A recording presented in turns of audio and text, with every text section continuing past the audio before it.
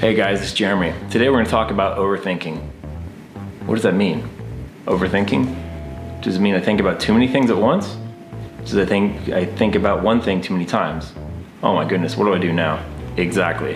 Overthinking. Stay tuned. Are you listening?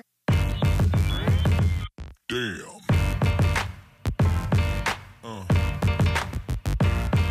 Yeah.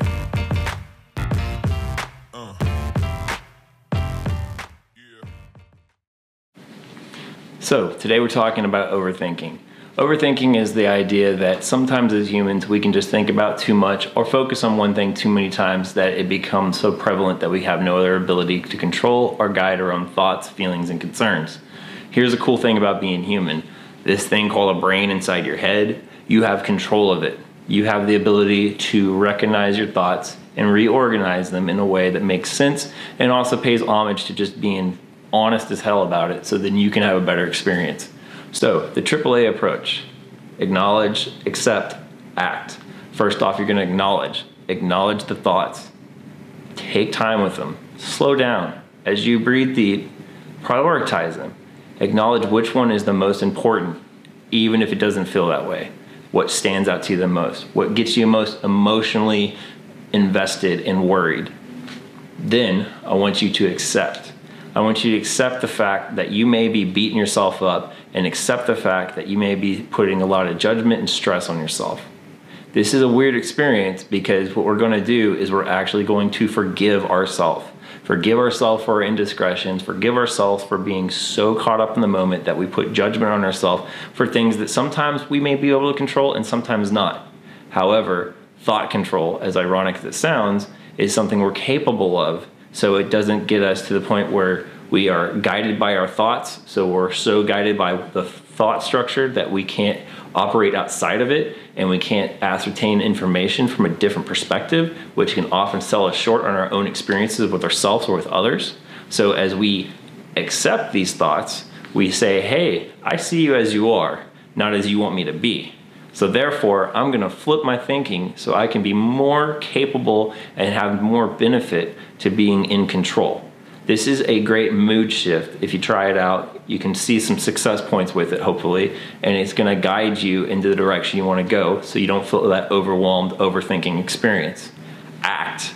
Holy crap, we just talked about it. You're going to act on it.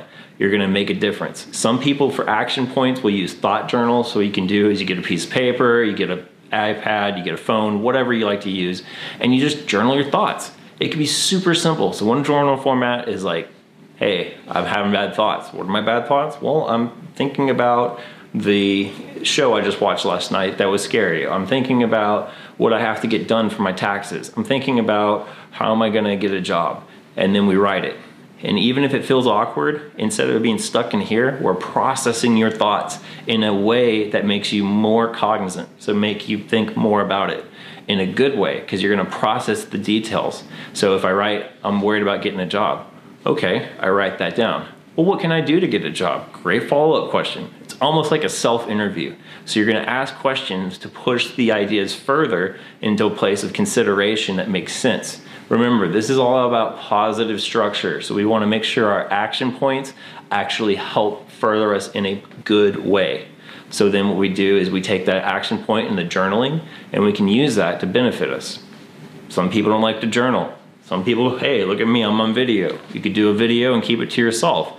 If you got friends you want to share it with, cool. If you just want to use it for yourself, that's great. But journaling, so writing it down or doing a video journal, are both great ways to act on it so you can process your thoughts more clearly. When you take those things from inside your head and get outside of that closed loop system, it helps you to see more details and use more description so you can actually focus on making progress towards that thing, that point, that need, as opposed to just talking about it endlessly and reminding yourself what you have to do instead of just doing it. Action points lead to success.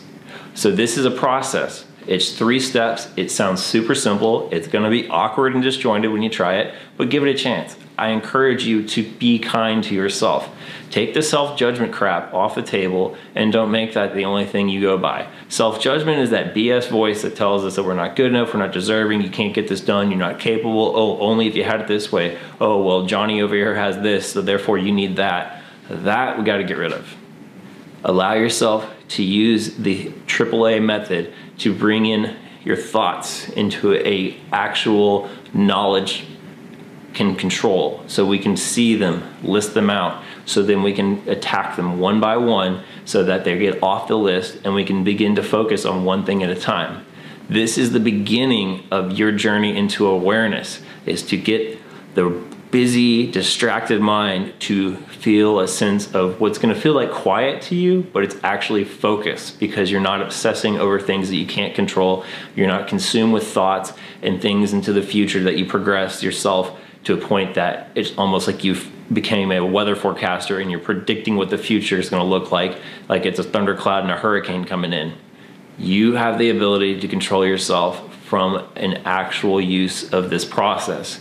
Awareness is a beautiful thing because it makes you actually own the emotions, the feelings, and the thoughts, and take steps to either better them or increase them so that it's beneficial to you and the people around you and to the experience you're trying to create.